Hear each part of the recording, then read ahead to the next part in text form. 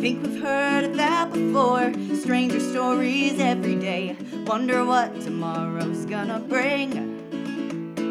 So listen, friends, we'll blow your mind with the finest nonsense we could find. Might be true, and that's the weirdest thing. Hi. All right. Okay, so I'm Amelia Ampuero. And I am Scotty Milder. And we're two best friends, and we like to talk about the weirdest stuff we can find on the internet. So welcome to the very first episode of The Weirdest Thing. Yay! Yeah. So just a little bit, if you guys don't know us, my name is Scotty Milder. I am a filmmaker and a horror author. We're both based in Albuquerque. Yeah. Is that me now? Yeah. I'm Amelia Ampuero. I am a theater artist and I guess just sort of general aficionado of weird stuff like Scotty is. Yeah. And so we basically got together during this pandemic and decided we like to talk about the weirdest stuff we can find. Maybe people will want to listen to us talk about that. Yeah. And so that's what we're going to do. So here we are. Thank you for joining. All like two people. All two of you. All right. So, I guess I'm going to kick this off. So we have two stories this week, and they both have like weird, creepy literary connections. So I'm going to tell the story of the Tambora volcano of 1815 and how it led to the creation of the two greatest literary monsters of all time. Yay! To talk about Tambora, it's not that well known today, but to get a sense of the size of this volcano, it's useful to know a little bit about the volcanic explosivity index. Oh, geez. Okay. Yeah. So I'm going to try and keep this part short. Like this is not like a physics class or anything. But okay. So the VEI, it's basically the equivalent. It's like the volcanic equivalent of the Richter scale. And they calculate it based on the mass of material that is ejected from a volcano. That is ejected from a volcano? Yeah, exactly. So, okay. Okay. Yeah, exactly. That's my technical definition of the VEI. So, and I think the volcano that most people of our generation or around our age know or remember would be Mount St. Helens. Oh, God. Okay. Yeah. So that happened in 1980 in Washington State, and it was a VEI 5 explosion. So just to give a sense of how powerful Mount St. Helens was, it had an ash column of 12 miles into the sky, and the energy equivalent released by Mount St. Helens was about 27,000 Hiroshima-style atom bombs. What? Yeah. Yeah. Seriously? And this is not even like really that big of a volcano compared to some of the other ones. What the fuck? Yeah. It ejected more than a 1 cubic mile of material. And another VEI 5 explosion would be like Mount Vesuvius, which of course 79 AD destroyed the city of Pompeii. Oh my God. So VEI 5 explosions are not that rare, or eruptions, I should say, are not that rare. And then like if you look at like the Hawaii volcanoes, they're like a VEI 1 or VEI 2, something like that. Well, like the Richter scale, the VEI goes up exponentially. So when you go to VEI 6, these are 10 times the power of VEI 5. So like the most famous VEI 6 in human history is probably Krakatoa. Right. That was 1883 in Indonesia. And Indonesia is where like a lot of these volcanoes happen. So Krakatoa had an ash column that was 17 miles high. My God. The blast from Krakatoa. It was heard nearly 3,000 miles away. And the tsunamis and the explosion itself killed more than 30,000 people directly. And it was so powerful that it actually ruptured eardrums of sailors about 40 miles away from the blast. 40 miles away. Yeah. So like the sound wave, the pressure wave ruptured eardrums 40 miles away. Oh my God. So that's a VEI 6. Now we move on to the VEI 7 explosions, and that's what Tambora was. Okay.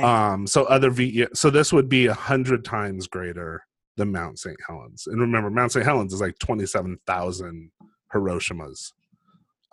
So times that by 100 times, and you get Mount Tambora. Another famous VEI-7 explosion actually is right here in New Mexico, the Valles Caldera. Yeah. Oh yeah. Shout out. Yep. Shout out to the 505. Valles Caldera, 1.2 million years ago. That was a VEI-7. Also, the Thera eruption from 1620 BC, which was in the Mediterranean Sea. It's on the Greek island of Santorini. And if you ever see a picture of Santorini today, it just looks like a fingernail, like a crescent. Yeah. Because it used to be a mountain, but it just exploded. And Thera destroyed the Minoan civilization of Crete. And the Minoans were the ones who had like Theseus and the Minotaur and all those. Yeah. And they actually think that the Thera volcano might be the root of all the stories of the lost continent of Atlantis and how it destroyed the Minoans. That may be the root of the Atlantis myth. Okay. And then you have Tambora, which was 1815. So Tambora, it was a VEI-7. It's the most powerful volcano that has ever erupted in recorded human history. 10 times more powerful than Krakatoa, 100 times roughly more powerful than Mount St. Helens, if you go by the VEI scale. Can I ask a question real fast? What's like the tippy top of that scale? Oh yeah. So then once you get beyond the VEI-7s, you get into the super volcanoes. And they call it VEI-8, but from what I've read, they're sort of like, there's really nothing beyond VEI-8 because no matter how big the destruction is so catastrophic that it's just almost like incalculable. So that's like the Yellowstone caldera. Okay. Or I just read about one that was like way bigger that was in Utah called, I think, Wawa Springs. What? Okay. Which was like 30 million years ago, I think. Okay. And then we've had one supervolcano in human history, the Lake Taupo, which I believe, I didn't write it down, but I think it's in New Zealand. That was shoddy research off the get-go. I do remember, though, reading about it. It was 74,000 years ago. And that one's famous because they actually think that almost wiped out the human species, like early in the human species. It created a population bottleneck. It maybe reduced human beings down to like 10,000 people worldwide. What? So yeah, once you get into those super volcanoes, it's the apocalypse, essentially. Well, that's nightmare fodder. Okay. Yeah. Now you're giving me super volcano anxiety. Oh, well, one of these episodes I should do decade volcanoes, like the most dangerous volcanoes in the world. But anyway, so Tambora was not a supervolcano. It was a level below that, but it is the most powerful one in recorded human history. Like even Thera, which was probably roughly the same size, this was kind of before people were writing shit down. So, okay. So 1815, Mount Tambora, it's still active, by the way. It's on the island of Sumbawa in present-day Indonesia, and at that time it was part of the Dutch East Indies. So it was there was a population of natives, and I wasn't able to find a lot of information on them. They were just called the Tambora culture, quote unquote. Mm-hmm. But they did have a language that was completely lost in the blast because they were all just wiped out. And there was also the Dutch East Indies Company essentially owned Sumbawa, colonized it, and they had established a coffee plantation on the side of the mountain. Okay. It had been dormant for centuries, and then in around 1812, it kind of started to wake up. So there were rumbles. There was a dark cloud at the summit, but nobody knew. Everyone knew it was a volcano, but no one had any idea that it was going to be as devastating as it was. But okay, sorry. Mm-hmm. Yeah. You're sitting on an island that is a volcano, mm-hmm. and it starts to rumble. And a black cloud appears, and nobody was we're gonna bounce. We're gonna grab this coffee and toot on out of here. Yeah, no judgment. We'll not speak ill of the dead, but I would have gotten the fuck out of there. But also, it's why did we build cities right next to Mount Rainier and Mount Hood in this country? People just do this, But and I'm with you on that. That is not at all to be you particular people, but rather humanity in general. Exactly. Yeah. I mean, maybe like the moral of the story is don't live next to a volcano, you know. Okay, well then we all have to move. Yeah, I mean, we're a little too close to Yellowstone for comfort. Well, we've got our volcanoes here. Are they still active? I thought they were all extinct. I don't know, but I think that's like human hubris to be like, you know what? We like really think that these are extinct and it's fine. And then one day, we conquered nature. Yeah. stick to our little flag in nature, and we're like and done. You know, America, so obviously it can't happen here. So anyway, so it started making noise around 1812. Dark cloud, some earthquakes, etc. And then on April 5th, 1815, Mount Tambora erupted catastrophically. And I was not able to find a lot of like actual witness accounts. And I think the reason why is like anyone who was close enough to witness it probably died. Yeah. Like, so there are a lot of accounts of like what people heard far away.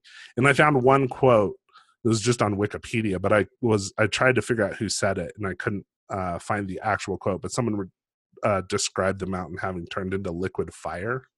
Yeah. And it was a big ass fucking mountain. It was like 15,000 feet. So it's like the big peaks in Colorado size, you know, from sea level. So like imagine, you know, Indonesia is basically at sea level. So you have 15,000 feet of mountain. So it erupted on April 5th. It started its eruption, I should say, on April 5th, 1815. Loud detonations were heard as far away as the Molucca Islands, which were near New Guinea. And that was about 870 miles away. A British military commander in Java, which was nearly 400 miles away, actually thought the sounds were cannon blasts. And he thought that someone was invading, because this is kind of in the midst of the Napoleonic Wars.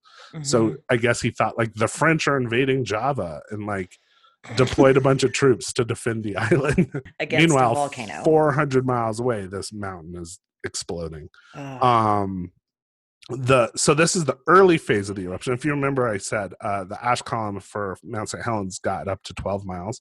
This, in the early phase, the ash column got up to 18 miles.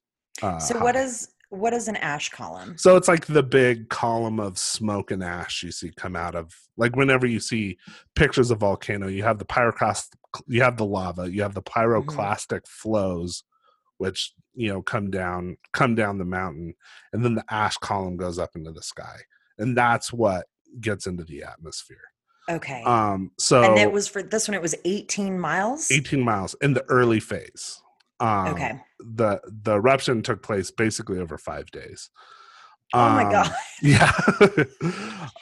Jesus. So 18 miles high, ash column. And then the ash began to fall on East Java, which was about 400, 500 miles away between April 6th and 10th.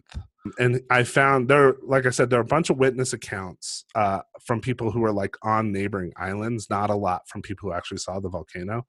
Mm-hmm. So here's one from the island of Banyuwangi.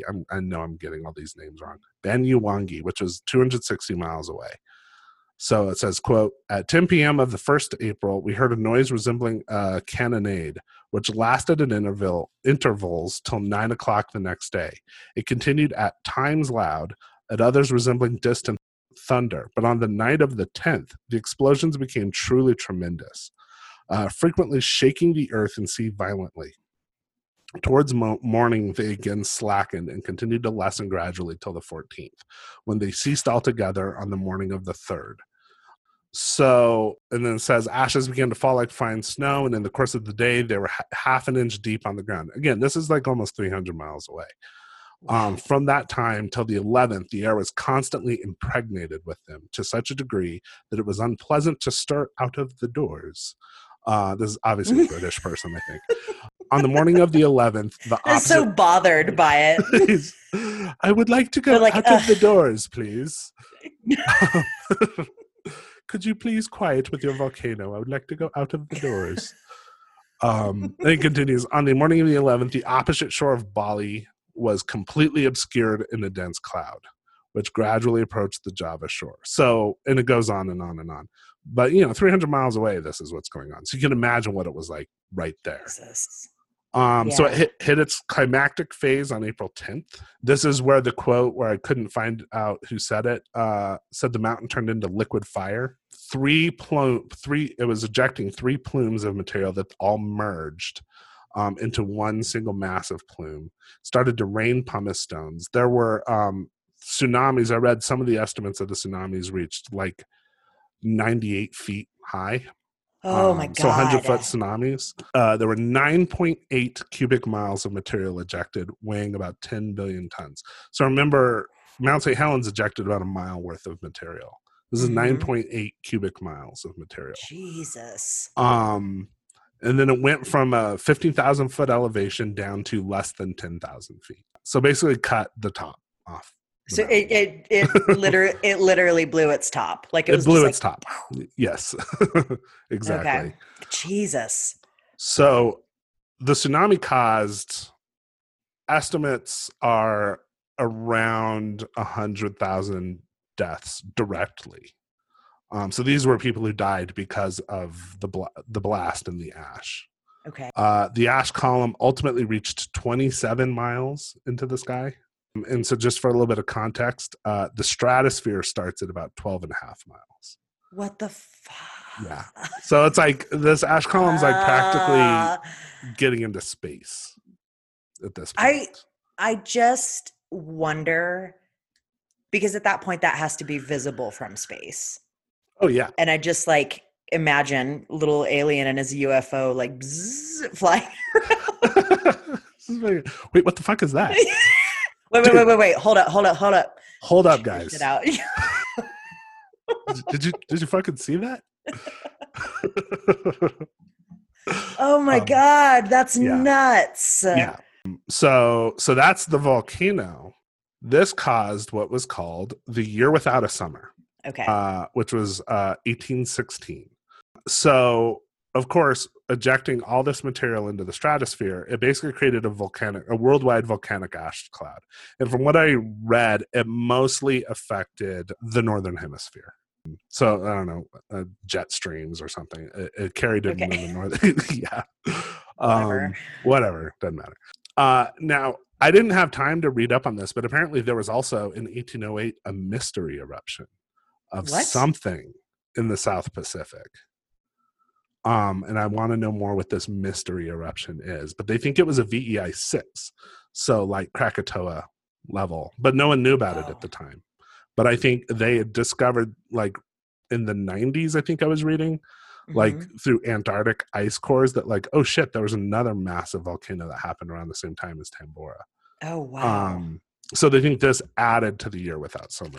Okay. So basically, we get this massive cloud of ash and material just enveloping the northern hemisphere.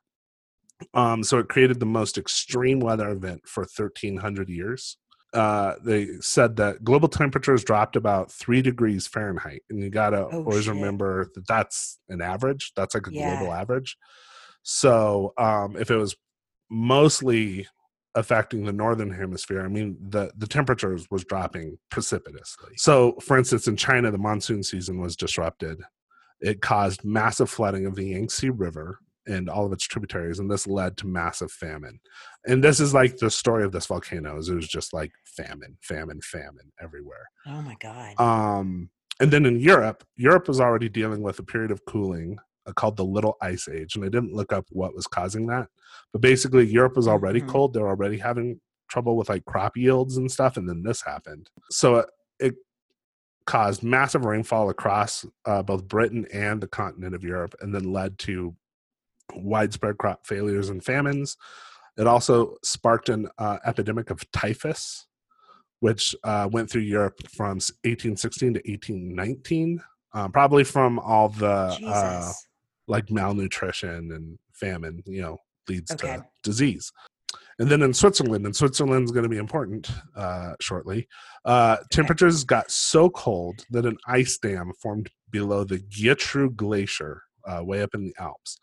And even though engineers were trying to break this ice dam, they weren't able to until it finally collapsed which led to a big avalanche that killed 40 people. And then my God. Yeah. So this volcano just was like, it just fucked go fuck everything yourself. up. Yeah. Basically, God. all you people, go fuck yourself. So in North America, there was a dry fog, quote unquote, dry fog that was reported all over like New England and basically the East Coast of the US. And what it was basically this just big volcanic cloud up in the stratosphere that wouldn't go away. And there were all these comments made about like, there's this strange dry fog, but we wonder why like the winds don't seem to do anything about it. And it's like, well, because it's 27 miles high. Like, oh wow. Yeah. And it dimmed the sunlight so much that you could actually look at the sun with the naked eye and see the sunspots. Yeah. That's it. It's just insane. That's insanity. Yeah. I feel like people had to think that the world was ending. Oh, well, I think, I'm sure like around Java and in Indonesia, they sure did. But I think the rest of the world was like, how strange. Well, they were just like, this is odd. Like, I don't think people really connected the two.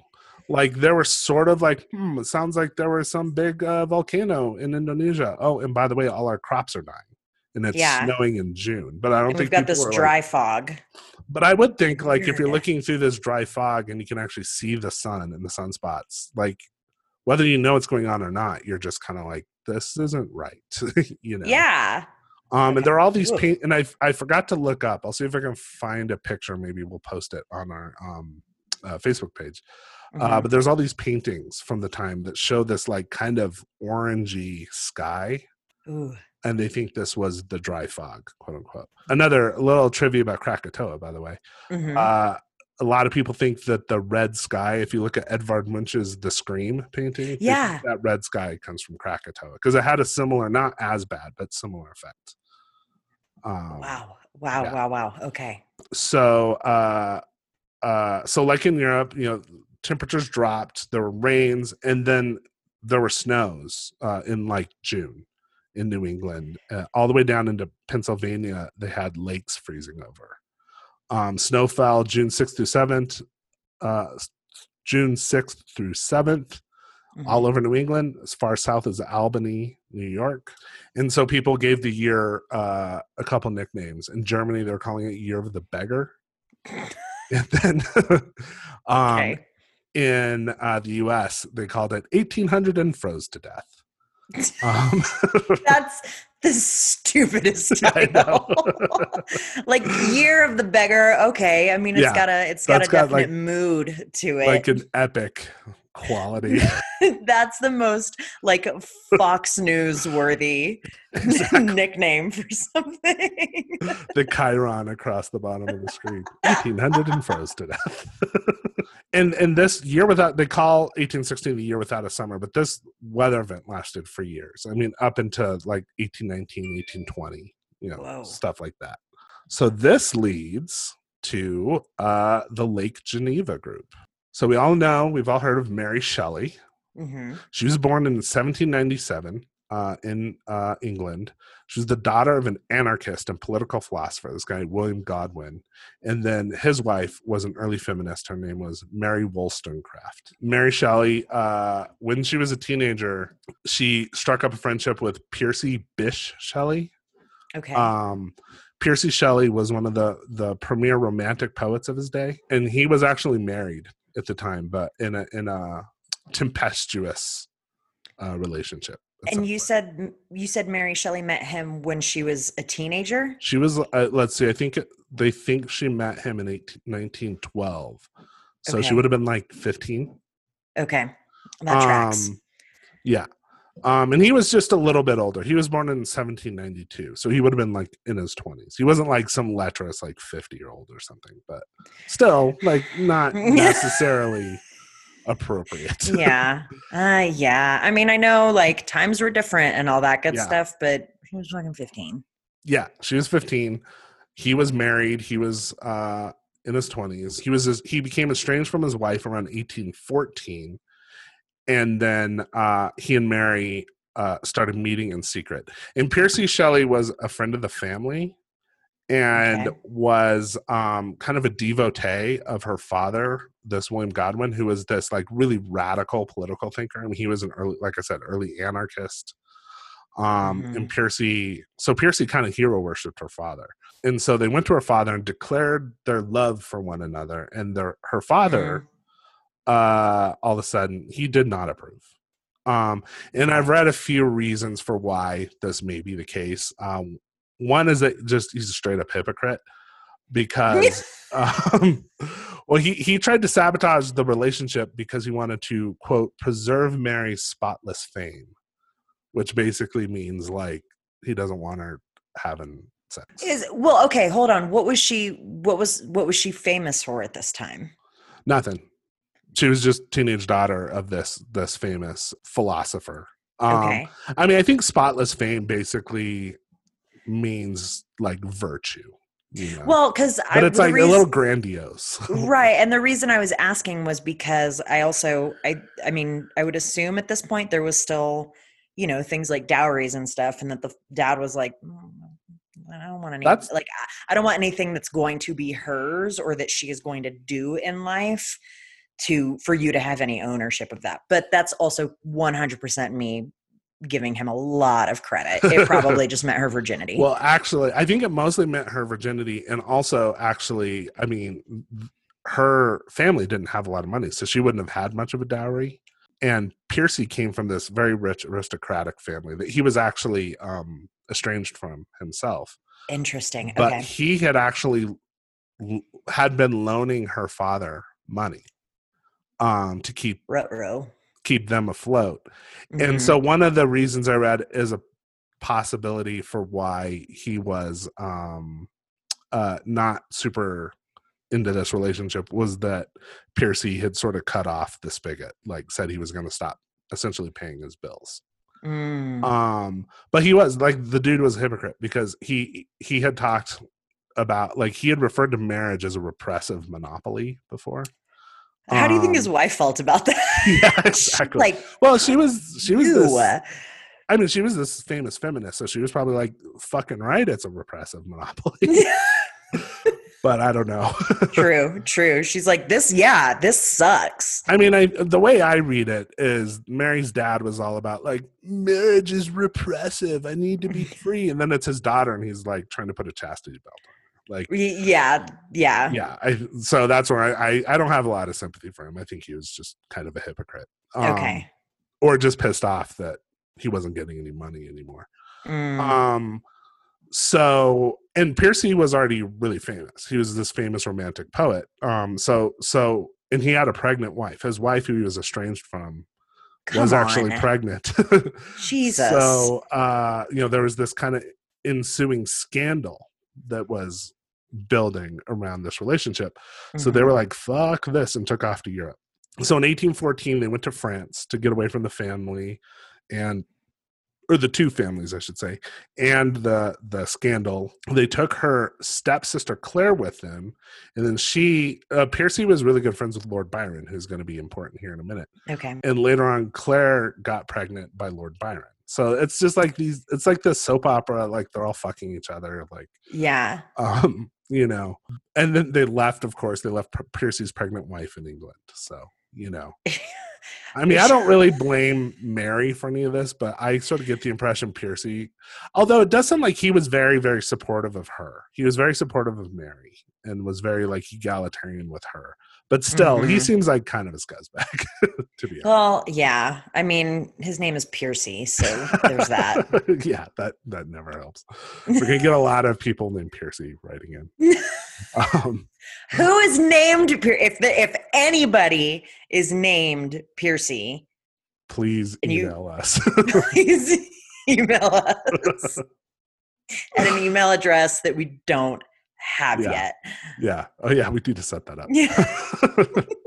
But so they went to France for a while. They bounced around, but France was in the middle of this massive, I mean, it was still the Napoleonic Wars going on. So it wasn't the best place to be. So they actually went back to England for a little bit. But they had been cut off by both of their families, and the scandal was still brewing. And so they were like, fuck this. And they decided to go to Switzerland in 1816, which was, of course, the year without summer. Okay. Yeah, I think anyone who's listening knows what I'm building up to. This is the creation of Frankenstein. Okay. Everyone knows the kind of myth around like how Frankenstein came to be, which is like Percy Shelley and Mary Shelley at the time was still, I don't believe they were married yet, although she did have a baby by him at some point. Okay. But they're hanging out with Lord Byron in this nice, beautiful villa on the shores of Lake Geneva, and Lord Byron's like, why don't we pass the time by telling ghost stories? And so they wrote these lovely little ghost stories. And that's like, I love like your editorializing of this, that you're like, like they were all namby-pamby, like, woo, wouldn't it be delightful? Well, but that is like kind of the cliche. And like if you watch the movie Bride of Frankenstein, they have a version of that, like at the beginning of the movie, like bookends the movie, where you see Mary Shelley telling the story of Frankenstein, and they're like sitting around drinking cognac and like being lovely English people. And I mean that's like kind of what happened, but like it was also in the backdrop of this massive weather event. Right. They had gone to Geneva where Lord Byron was staying at a place called the Via Diodata, which was a big mansion that was near Lake Geneva. And he was staying there with his personal physician, John Polidori. And I don't know if this is true. I ran out of time to look into this, but I think Lord Byron had tuberculosis. If I'm wrong, like, sorry, I'll correct next time. And so John Polidori was his like personal physician, helping treat him for tuberculosis. Which is really probably just administering opium. Yeah, I mean, there's also, well, that's, I think that's largely true. And also, I think, like, there are all sorts of rumors that, like, Lord Byron had syphilis and all sorts of things. Like Percy Shelley was... Everybody had syphilis back then. Yeah, I think Percy Shelley sounds like kind of a D-bag. But, like, Lord Byron, he was just a fucking cad. Like, he was just having sex everywhere he went, basically. And he was also, like, super famous romantic poet. So he was staying at the Villa Diodata, and the plan was, well, let's go stay near Lord Byron, and we'll have this lovely summer on Lake Geneva. But then they get there, and it's just rain and floods and famines, and basically they were not able to leave their house. And they went there with her stepsister Claire, who was already pregnant by Lord Byron, so she's trying to get away from the scandal as well. Okay, good grief. They weren't actually all staying together. Byron and Polidori were staying at the Via Diodata, and then Percy and Mary rented a nearby villa. So they ended up, they were just bored and stuck inside the whole time. And because of this, Mary says, there's a quote from her where she says, "It proved a wet and ungenial summer. An incessant rain often confined us for days to the house." Meanwhile, people are like starving to death. And she's like, my trip has been badly diminished. Exactly. Meh. So one night, just trying to pass the time because they had nothing else to do, they started reading aloud from this book called the Phantasmagoriana, which was a collection of German ghost stories. Okay. And this led Lord Byron to have the idea that they should all sit down and write their own ghost stories and horror stories. And one thing I love about this is, like, you have two of the greatest writers in the English language at the time. And I can just imagine Byron and Percy were like, oh, we're going to show them all, like, with the beauty of our prose and everything. And, like, no one gives two shits about what they wrote during that time. But there were actually two works of literature that came out of that were important. So the first, of course, the famous one, was Mary Shelley.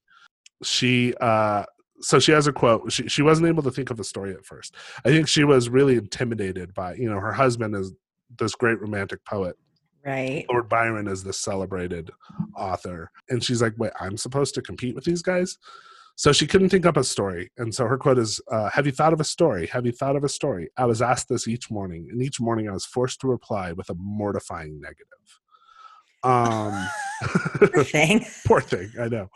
She's like, fuck, stop asking. I'll let you know. I will let you know the second I have a story, guys. Yeah, I mean, I like, that's exactly what I imagine.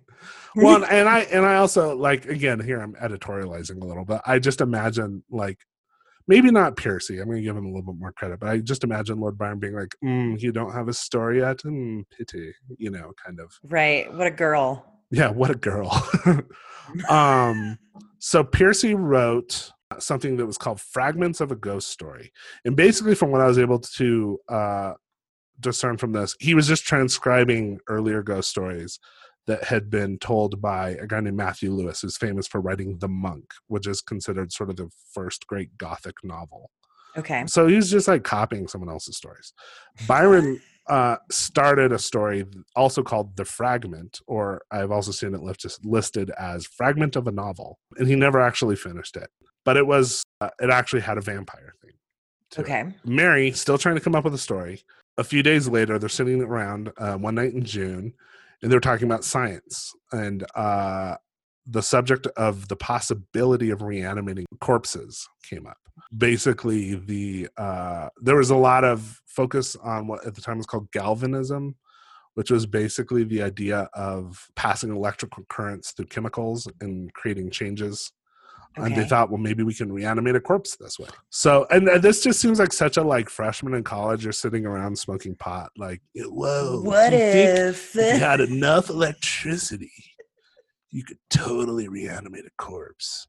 I think it's fascinating that it feels like humans have always been interested in and sort of obsessed with bringing people back from the dead. Oh, yeah.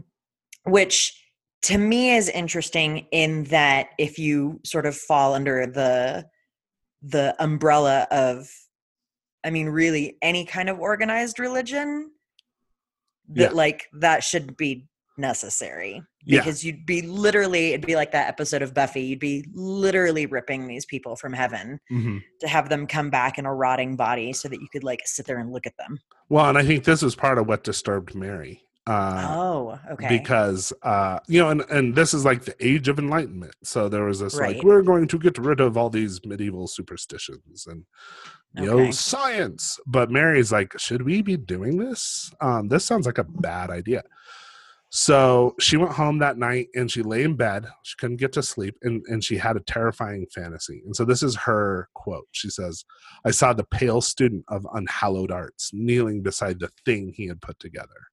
I saw the hideous phantasm of a man stretched out, and then, on the working of some powerful engine, show signs of life, and stir with an uneasy, half-vital motion.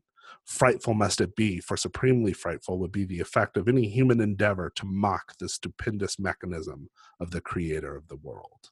So she was definitely like, this is God's job. This isn't our job. Yeah. So there was her story. And she sat down, started writing it, and it was originally going to be a short story, but it just kind of kept growing and growing.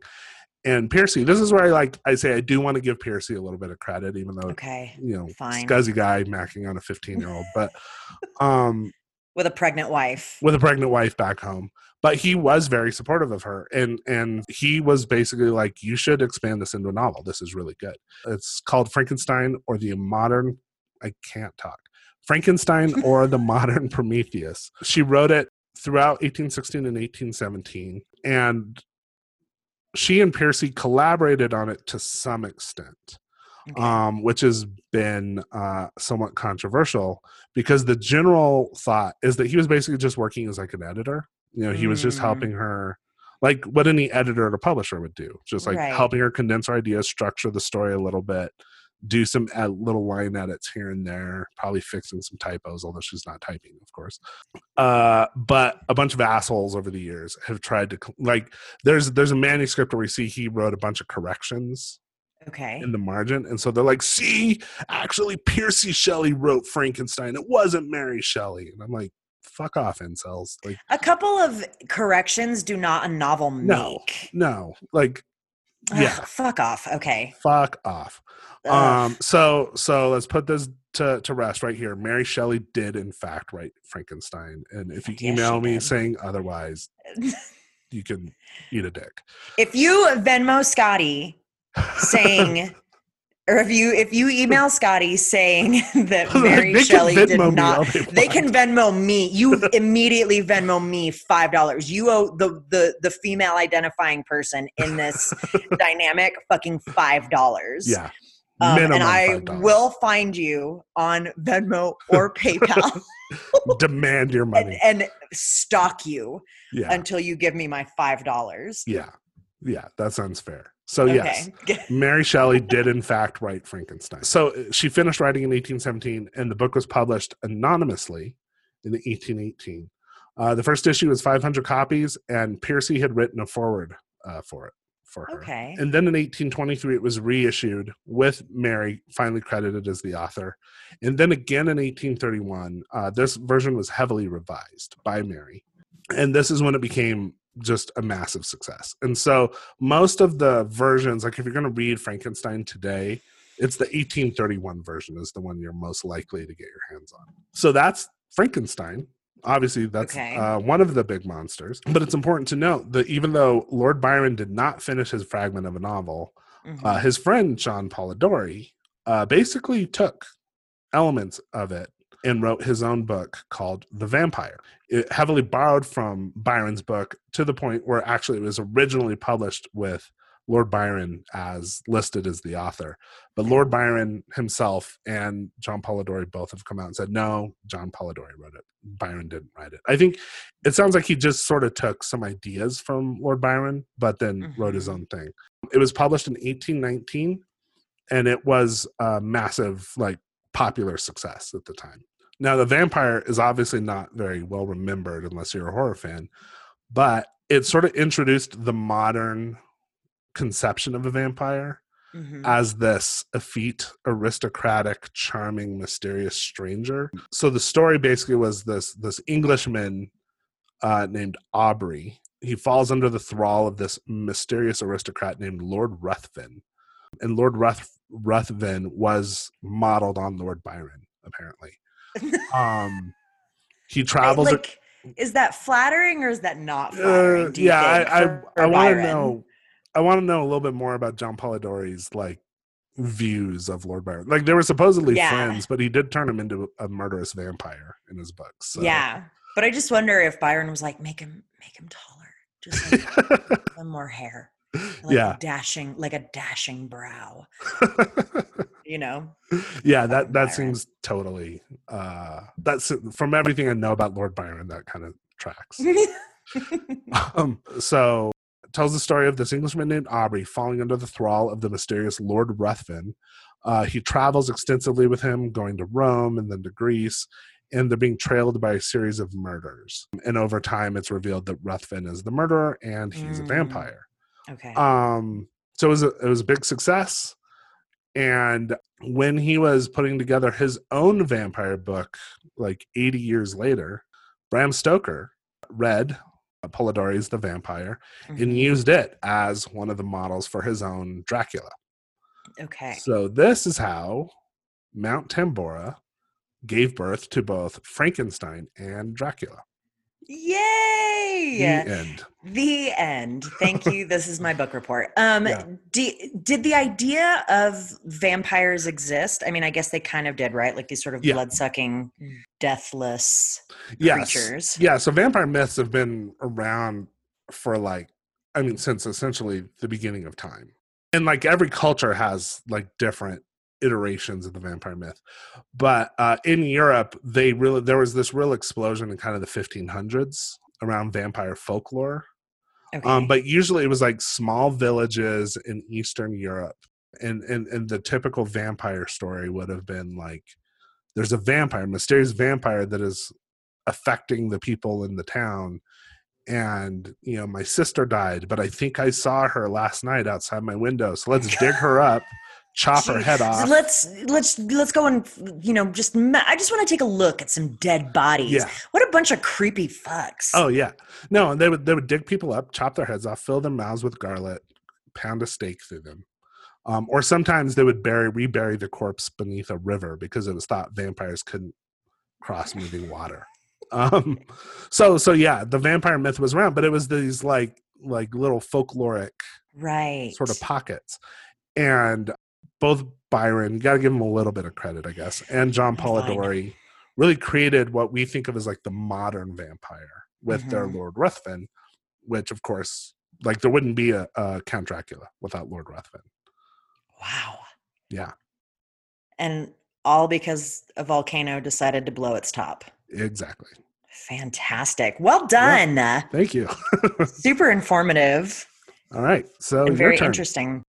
Okay. All right. So I am going to share with you the story of the Curse of the Scottish Play and the Astor Place Riot. So I'm going to start off with a little bit of history about the Scottish Play. I'm also going to have to like sage my entire life and do like a fucking limpia of everything because I'm just going to have to say the name of the play a lot during this story. Yeah. So better you than me. Okay, so I am talking about the play Macbeth, written by William Shakespeare, about a couple who were ruined by their poisonous ambition. The exact date of the writing is unknown. Scholars kind of say that it happened anywhere between 1599 and 1606.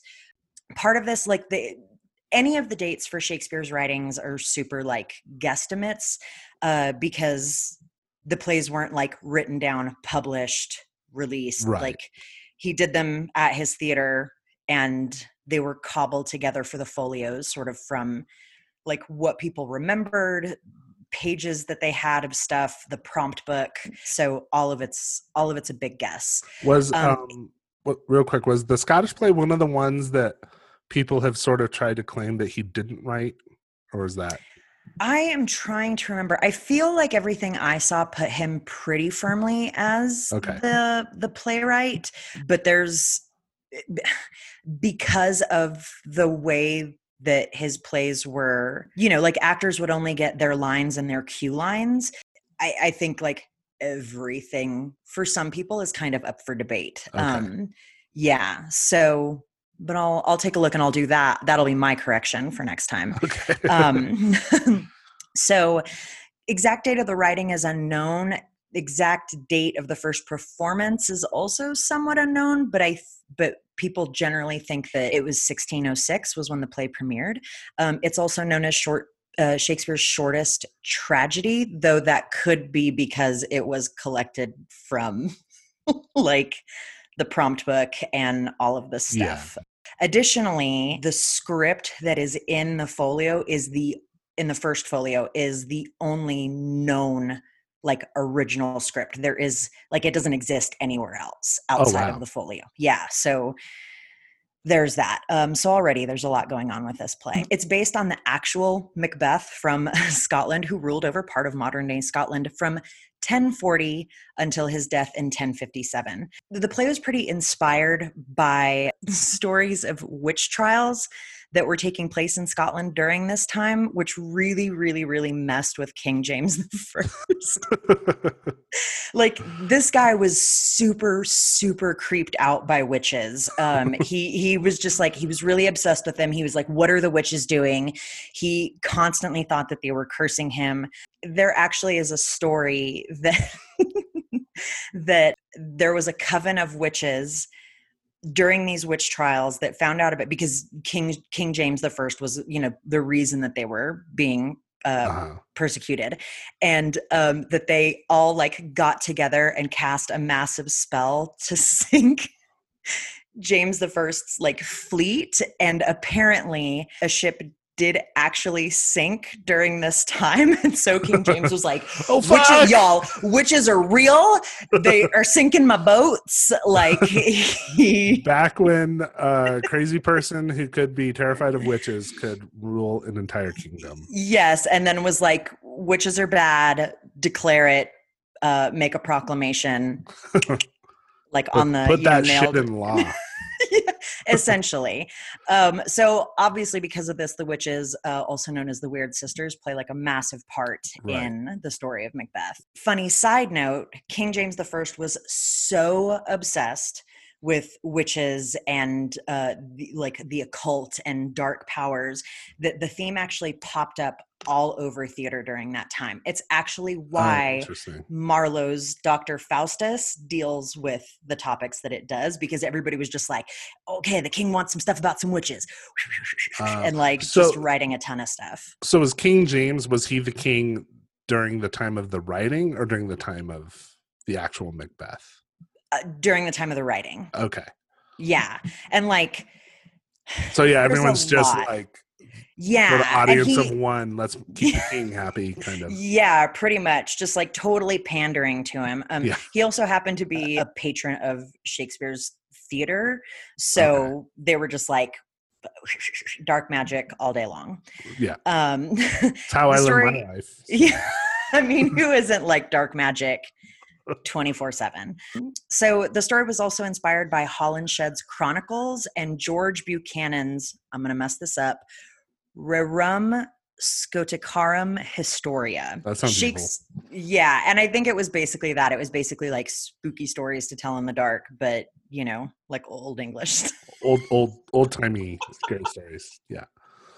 Yeah, which is basically just like evil is all around us.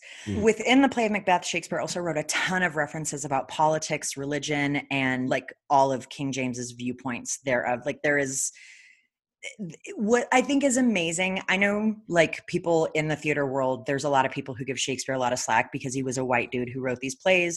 There's a lot of shit to step to in his plays, a lot of like anti-Semitism, racism, hella misogyny. But one of the things that I think does make Shakespeare a playwright worth examining is that he was able to add these like very, very timely like Easter eggs or inside jokes within all of his scripts, but to do it in a way that they don't sound dated to modern audiences. Yeah. I mean, like you see a lot of, in plays now, you see a lot of modern references and it immediately dates the play. Immediately. So, I mean, I just think that's like something to like, you know. I mean, just like hot take. Shakespeare was a pretty good writer. Listen, guys, unpopular opinion. Shakespeare, not a bad writer. Not bad. The play also contains what is commonly thought of as the first knock-knock joke. Nice. Yeah, which happens, it's told by the porter in Act 2, Scene 3. So there's a little bit about the history of Macbeth. Okay, so the curse of this play. Theatrical superstition says that the play is cursed. According to the superstition, saying the name Macbeth other than when speaking the name during rehearsal or performance equals disaster. There are people who say that like the saying of the word at all in general in life, whether in a theater or out of the theater or whatever, is bad luck. There are other people who say that only in a theater, and there are other people who say that it is only speaking the title of the play rather than the naming of the character that is cursed. I mean, I think I've only ever heard you refer to it as the Scottish play. Really? I don't think I've ever heard you say You don't spend enough time in theater circles. You don't spend enough time with us weirdos. Acceptable alternatives to saying the name / word are Macbee, Mackers, the Scottish play. I also heard a lot of references for the Bard's play. I've been doing this for like 20 some odd years. I've literally never heard anybody refer to it as the Bard's play. So interesting. I think I have that one up. I'll amend what I said. I have heard you call it Mackers before. Right. Yeah. And that's generally just it's like seriously, even now I'm like super nervous about saying it. There's a ceiling fan in here. I'm convinced it's gonna fall on me. Okay. So origins of the curse / why the curse is the play is cursed. Some of these are super cool. Some of them are utterly ridiculous. So theory number 1 is that the play was extremely popular and frequently put on by plays that were in financial trouble. Okay, so that to me is something that it's like this play, like this theater did the Scottish play and then they went out of business. And it's like, well, is that a curse or is that just like, you know, the life of a theater maker? Yeah, exactly. The second is that production costs of the play were so high that they caused theaters producing the play to fall into financial ruin, which is another one that I'm like, that's utterly up to the theater. That's like letting the theater off the hook for just like probably like bad business. Right. Curse or bad management. Can't balance a checkbook. Yeah. The next couple of ones are ones that I think are fascinating. So the third one is that Shakespeare did a lot of heavy research. which to me seems a little unlikely, but did like heavily researched witches in the writing of this play. And so he ended up using actual incantations in the script. And therefore, when the play is performed, actual demons are summoned by the witches in the play. I like that. I like it too, but this seems to be a rumor that was started by a Puritan 17th century preacher who hated theater, actors, and Christmas. As you do, if you're a Puritan. Yeah. So we got to take that one with a grain of salt. I think this one is my absolute favorite. So again, Shakespeare used actual incantations in the writing of the play, and a local coven was like, that's a bunch of bullshit. You're not going to steal our intellectual property, put it in this motherfucking play, to make your king happy who wants to burn us all at the stake. F that. Cursed. Yeah, that I can buy. I can buy that one. That one is the one I actually really like. Number 5 is that the actor playing the original Lady Macbeth died on opening night, August 7th, 1606. This one's actually super easy to dispel because we don't know when opening night was. Yeah. Okay. Let alone who played Lady M. So for anybody who doesn't know sort of a bit of theater history here, in Shakespeare's days, all of the female roles were played by young male players. So this whole thing of like, they knew who was playing, it was probably played by like some fucking intern, and like, nobody knows who he was. So nobody would know if he was dead. Yeah. So we don't know. We don't even know when it was written exactly, let alone opening night. Mm-hmm. This last one is also up there for me because there's a bit of like, actually like, might be true. So the final theory is that Abraham Lincoln was reading Macbeth the night before his assassination. This might actually be true because the play was Lincoln's favorite. Yeah. Creepy. Okay. Yeah. I'm sold. Okay, done, sold. That's the end of my story. Okay, so in order to break the curse, there is I mean, it is not an exaggeration when I say that there is a shit ton of believed rituals to do this. They may include any combination or all of the following: exiting the theater, running around the building 3 times, turning around yourself 3 times, spitting over your left shoulder, tossing salt over your left shoulder, knocking on wood, reciting lines from another Shakespeare play, Angels and Ministers of Grace Defend Us being a popular one, brushing yourself off. This next one makes me mad because it doesn't make any sense. Saying Macbeth 3 times.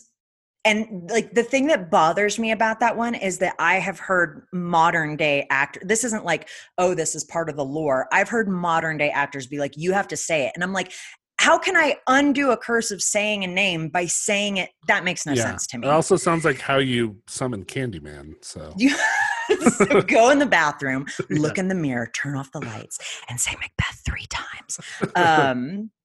To continue the list, cursing or swearing, knocking. Oh, and then you have like a lot of these superstitions say that you have to knock on the door to the theater to be let back into it, that you cannot be let back into the building until you've been invited back in. But that might just be some like light theater hazing. Yeah. I don't know. I don't really know. I could believe that. Okay, so there is a long list of proof that the play is cursed, and I'm going to go through some of those examples now. Cool. Again, starting with the first production being cursed from the get-go, allegedly with the actor playing Lady M dying. It also said, so like Shakespeare had to go on stage. It's real Shakespeare in love.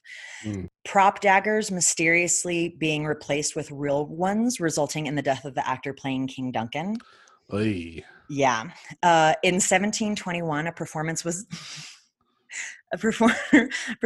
disrupted by an audience member, which led to the disgruntled band burning the theater down.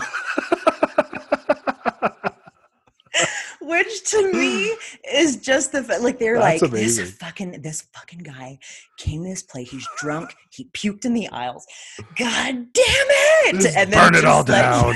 Yeah, that they were like, who's with us? And then they burned the theater down. In 1775, the actor playing Lady M narrowly escaped being assaulted by the audience. I have found no other information about that. So I don't know. Yeah, I want to know what that was about. I don't know if they were just like, this lady led to the, like, because of her, all of this her crazy ambition, and she ruined this good king. And like, I don't know if it was that. I don't know if they hated his performance. Mm-hmm. I don't know. Like, I don't know. I don't know what happened, but apparently they wanted him real bad. Injuries sustained by actors during the 1937 Laurence Olivier production. So that happened. I can't talk either. Laurence Olivier was doing a production, and apparently there were a bunch of injuries to everybody in the cast. Diana Wynyard fell during a 1948 production, and Charlton Heston got burned during a 1954 production. Wow. In December I'm trying to picture Charlton Heston doing Shakespeare. I really hope he was playing Mackers, because I'm just like, go fuck yourself. Yeah. Okay. In December 1964, Macbeth was playing at the D. Maria II National Theatre in Lisbon, and the theater burned down. A 1980 production at the Old Vic starring Peter O'Toole was reviewed. This is another one. I'm sorry.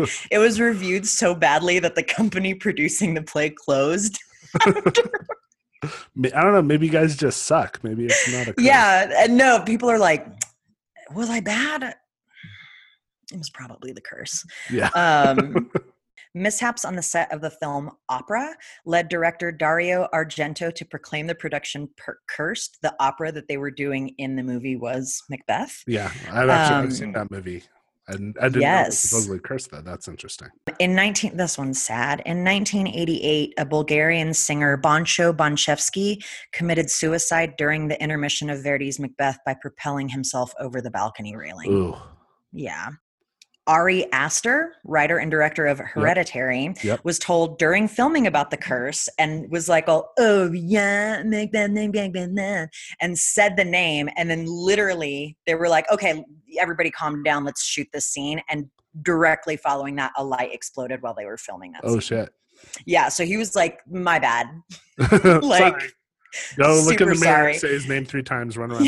Run around the building, spit, slaughter a calf, rub yourself in dirt. Shove your mouth with garlic. Yeah. And just in case anybody is going to like holler at me about editorializing, that is actually how Ari Aster like describes it, that he was like, I was like, so don't come at me. The last and most, I guess, the event that had the biggest consequences is the Astor Place Riot of 1849.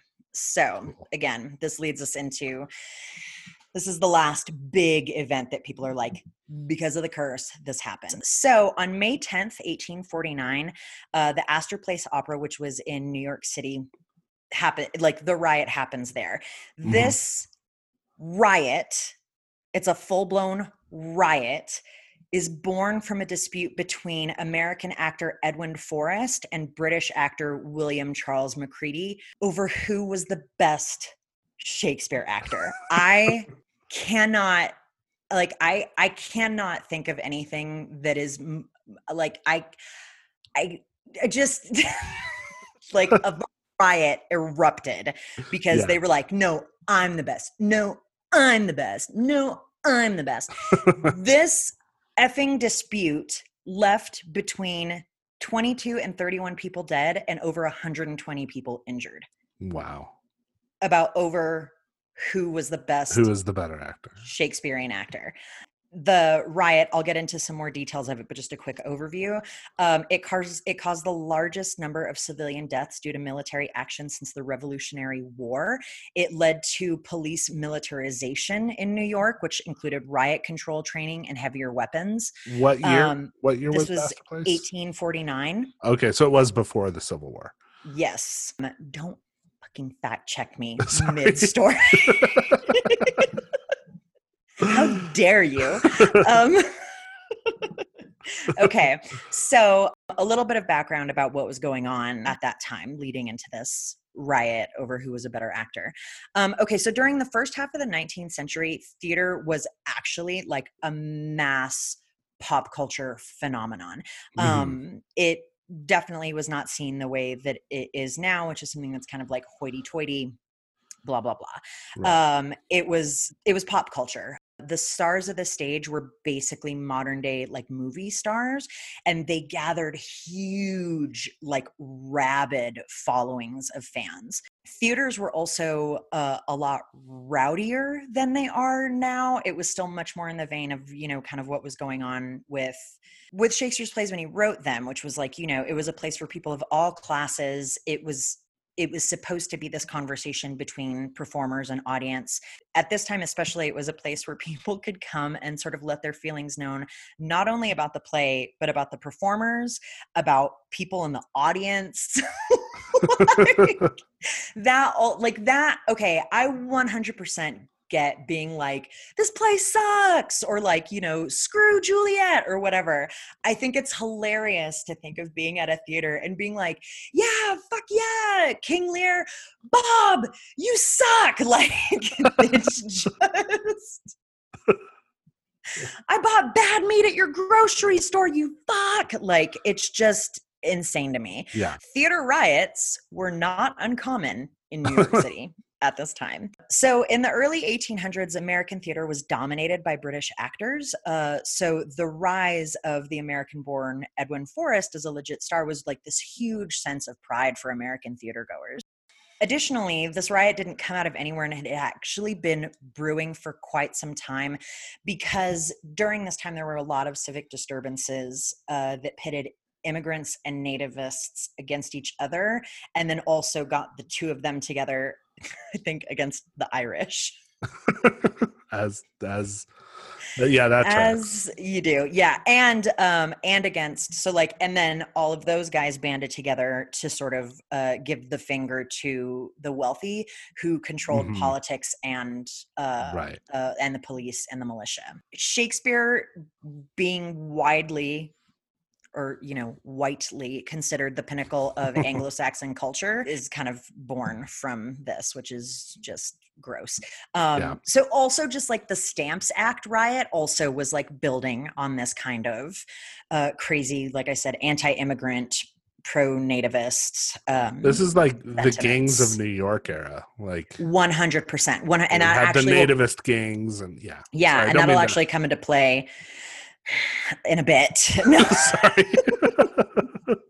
Okay, actually, I think it's about to come into play right now. Okay, so Forrest and Macready were actually friends before all this happened, with Macready widely being considered the greatest British actor of his generation, and Forrest being widely considered the first American star. Their friendship basically went sour due to nasty Anglo-American relations and the question of who was the better actor, which was something that was spurned by both the British and American media. So that's, I guess, comforting to know that the media has always been like, let's just pour gasoline on this fire.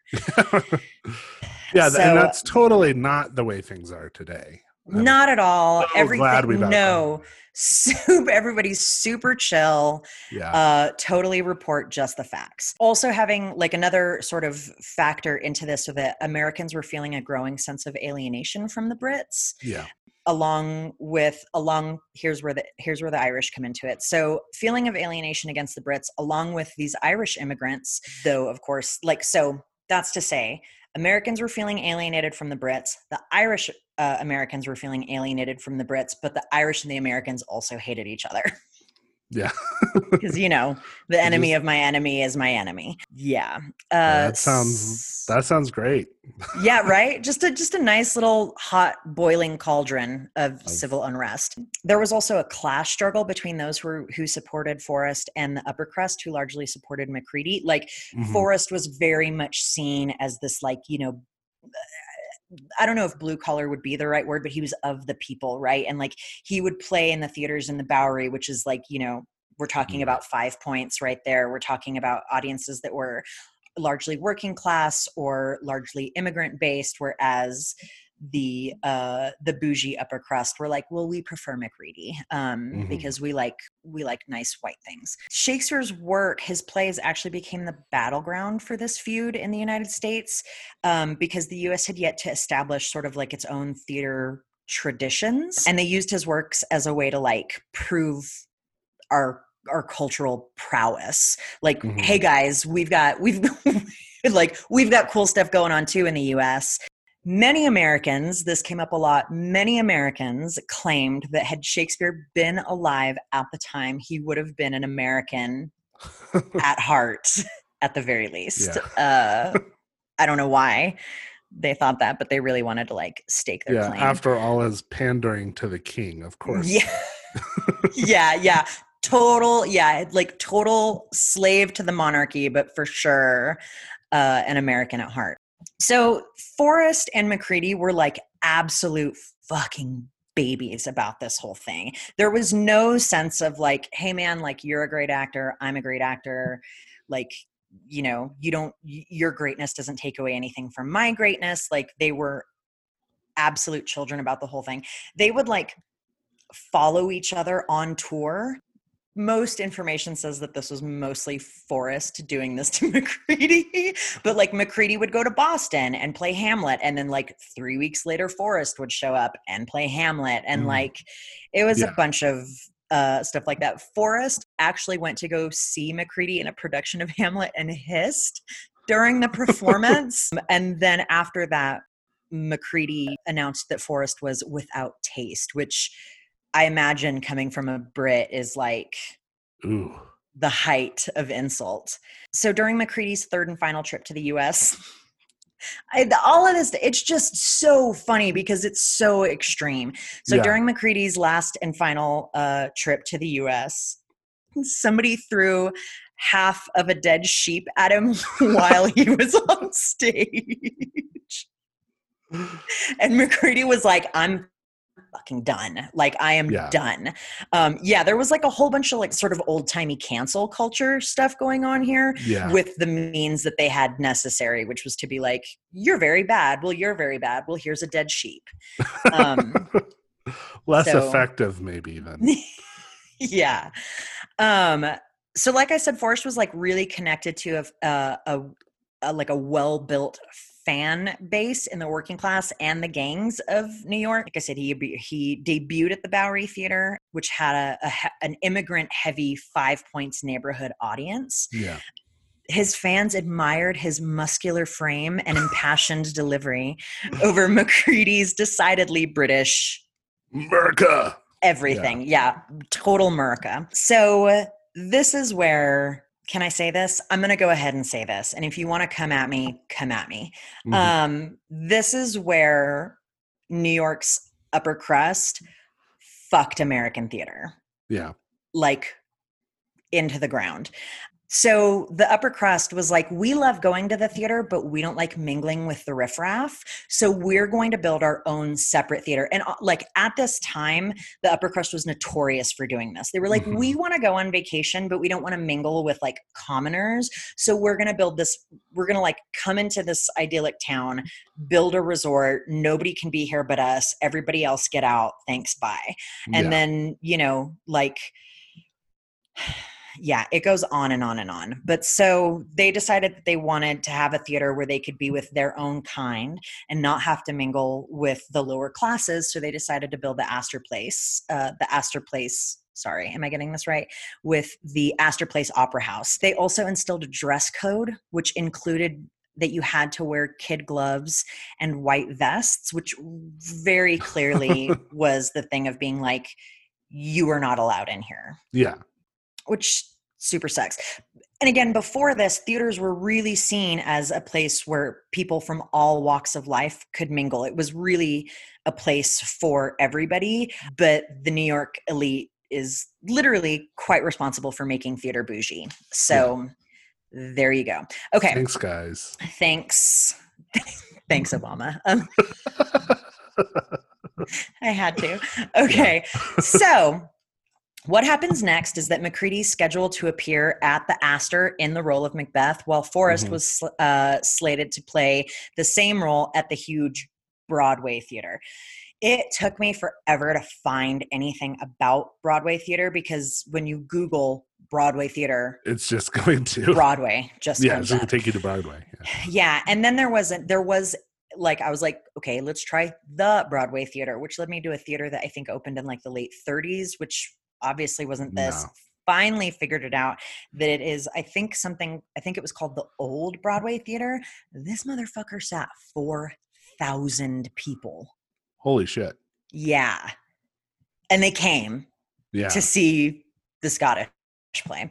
Okay, so 3 nights before the riot, Forrest's supporters bought up the entire top level of the Astor Place. So they basically pulled like a TikTok revolution and like bought up all the top tier tickets, went to the show, and proceeded to throw rotten eggs, fruit, vegetables, shoes, bottles of stinking liquid. Wonder what that is. Yeah. And that's all it says in quotes, stinking liquid. They ripped up the seats. They shouted down with the codfish aristocracy, which, I mean, that sounds bougie. So I don't understand what happened there. The actors, including McCready, in like the most righteous display of staying in the moment, finished the fucking play. That's impressive. In pantomime, because no one could be heard. In pantomime. Yeah. That's even more impressive. Yeah. So meanwhile, while that's happening, Forrest is doing his Mackers over at the Broadway Theater, and like people are like losing their minds. They're standing, they're shouting, like the play keeps being brought to a halt because people are just like, this is the best thing I've ever seen. After this performance, McCready announced that he was on the next boat back to England, but was persuaded by just 47 Richie Riches to like stick around. This included Herman Melville and Washington Irving, who told McCready that, quote, the good sense and respect for order prevailing in this community will sustain you on the subsequent nights of your performance, end quote. So McCready again took the stage on May 10th. All of this stuff was brewing. Mm-hmm. Like you could just tell it was in the air that everything was gonna go tits up. On May 10th, the police chief told the new Whig mayor of New York that he didn't have the resources to quell a serious riot. So the mayor, instead of being like, okay, no, this is stupid, cancel both of the productions or figure some out solution, he was like, you know what, call in the militia. So he calls in the 7th. Right, because nothing brings peace and order like a militia. So the 7th Regiment, along with mounted troops and light artillery, joined 100 police officers outside and 150 police officers inside the theater. They also sent cops, again, like in completely unsurprising news, they sent officers to protect the upper tens, who were the wealthy and elite in the area. To be clear, they were not sent to protect the people. They were sent to protect the property. Yeah, because America. Okay, so while that's happening, the other side was prepping as well. So they were handing out leaflets and handbills, posters. They were putting up posters in saloons. They were inviting working men and true patriots to show up and show their true feelings for the British. Free tickets for McCready's Mackers were like handed out, as were plans on where to deploy for the evening's protests, riots, whatever. By the time the show started, which was 7:30, up to 10,000 people had shown up, and all hell broke loose after that. Relays. So they were doing a thing where they were literally doing relays to throw stones. So I think like somebody would throw a stone and then like back to the end of the line to find another stone, so they could just have like a continuous line of stone throwers. They were throwing stones at the theater. There were fights with the police. There were attempts both inside and outside of the building to burn the theater down. Again, with all of this going on, McCready still managed to finish the show. I mean, you got to give the guy some credit. Well, the whole cast. Yeah. Like literally the theater was beginning to fall down on the audience and they were like, the show must go on. Okay. So all of this is happening. Authorities call in the troops at 9:15. Obviously nobody likes that. And the soldiers completely get attacked. At this point, the soldiers all line up and opened fire. First, they shot into the air, but then like point blank into the crowd. Many of the people who were killed were innocent bystanders, and almost all the casualties were working class, of course. Oh, this breaks my heart. Injured and dead were dragged into nearby saloons and shops. The next morning, mothers and wives combed the streets and morgues looking for their loved ones. Yeah. And again, it's just this thing of like, how dare you tear down our building? Well, like, you shot people. Let's focus on what's important. Right. So the Astor was left looking like, quote, a fortress besieged by an invading army rather than a place meant for the peaceful amusement of civilized community, end quote. So the next night they hold like a town meeting in the middle of New York City. And the people couldn't even hold it together during the meeting. A young boy was killed in the melee. At this point, the crowd... the meeting? Yeah, at the meeting. So like the riot has happened the night before. I think the mayor is like, okay, sorry, totally my bad. Let's have a meeting to like talk about this. At that meeting, everybody loses their shit and a young boy is killed. At that point, the crowd is like, fuck this. And so they march up Broadway fighting with mounted troops from behind improvised barricades, but authorities quickly got the upper hand. Yeah, probably aftermath. A lot more firepower, I would think. Yeah, a lot more firepower. They're just, unevenly matched all the way around. So in the aftermath of this, again, between 22 and 31 rioters were killed, 48 were wounded. 50 to 70 policemen were injured, and 141 militia were injured by projectiles. 3 judges ended up presiding over the related trials. Of course, all of the judges were like, this riffraff, like, this isn't civilized society. You're bad, you're bad, you're bad. New York's elite unanimously praised the authorities for their work, which is not at all surprising. Though Forrest's reputation was badly damaged by the riot, his style of acting, this is actually kind of fascinating. His style of acting is actually what you see when you watch early Hollywood films and people like John Barrymore. So like his acting legacy continued far beyond the stage. The Astor did not survive the riot. In burlesque and minstrel shows of the day, it was referred to as the Massacre Opera House or Astor Place. And the building eventually went to the New York Mercantile Library. The elite's need for an opera house led to the opening of the Academy of Music at 15th and Irving Place, far, far away from the working class precincts. But the new venue was decidedly less separated by class than the former had been. So I guess that's good. So this last thing is probably the most lasting result of the Astor Place riot because it furthered the class alienation and segregation in New York City and the rest of the country. And that was instrumental in the entertainment world being separated into respectable and working class entertainment.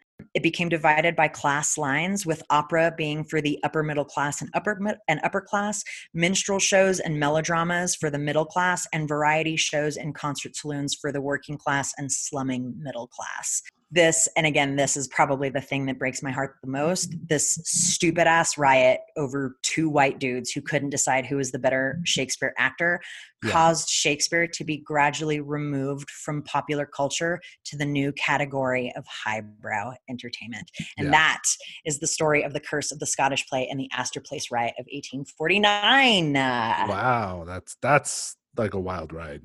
Yeah, right? Like, and as I was like doing the research for it and seeing all of this stuff about like how up to that point Shakespeare had really been for everybody and theater had really been for everybody, and that it was this that really cemented it into being like, and like even now, I've had people tell me that theater is like the blue class art form because opera and the ballet, which is something that I saw here, that like class segregation continued to fall into, so that like opera and ballet were really the highbrow classy entertainment.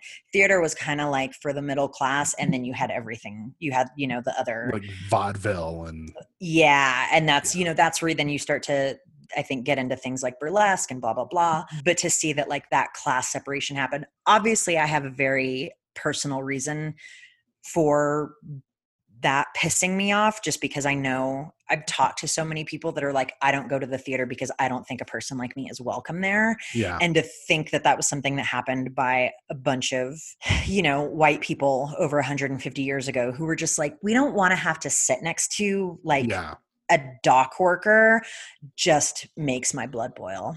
Yeah. Well, and I mean, it is fascinating because like, you know, I just remember being back in high school and having to study Shakespeare. And I went into it with the idea of like Shakespeare, this hoity-toity, you know, whatever. And I remember having an English teacher really make the point, like Shakespeare was, you know, sort of because I was a big Stephen King fan even at the time. And my teacher was like, you know, Shakespeare was kind of like the level of like a Stephen King of his day, you know, this big popular author. Yeah. And it's really fascinating to see how like this one event is really responsible for that change in perception. Yeah. And again, you know, a thing of like, that was the other thing I kept thinking, you know, that there are people out there that are like, I don't understand why these riots nowadays have to like destroy property. And like, why do they have to do all this? Like, why can't there be like a civilized form of protest? And I'm like, one, modern day white folk will riot over a sports game. And two, I lived in Boston during the World Series. So. Yes.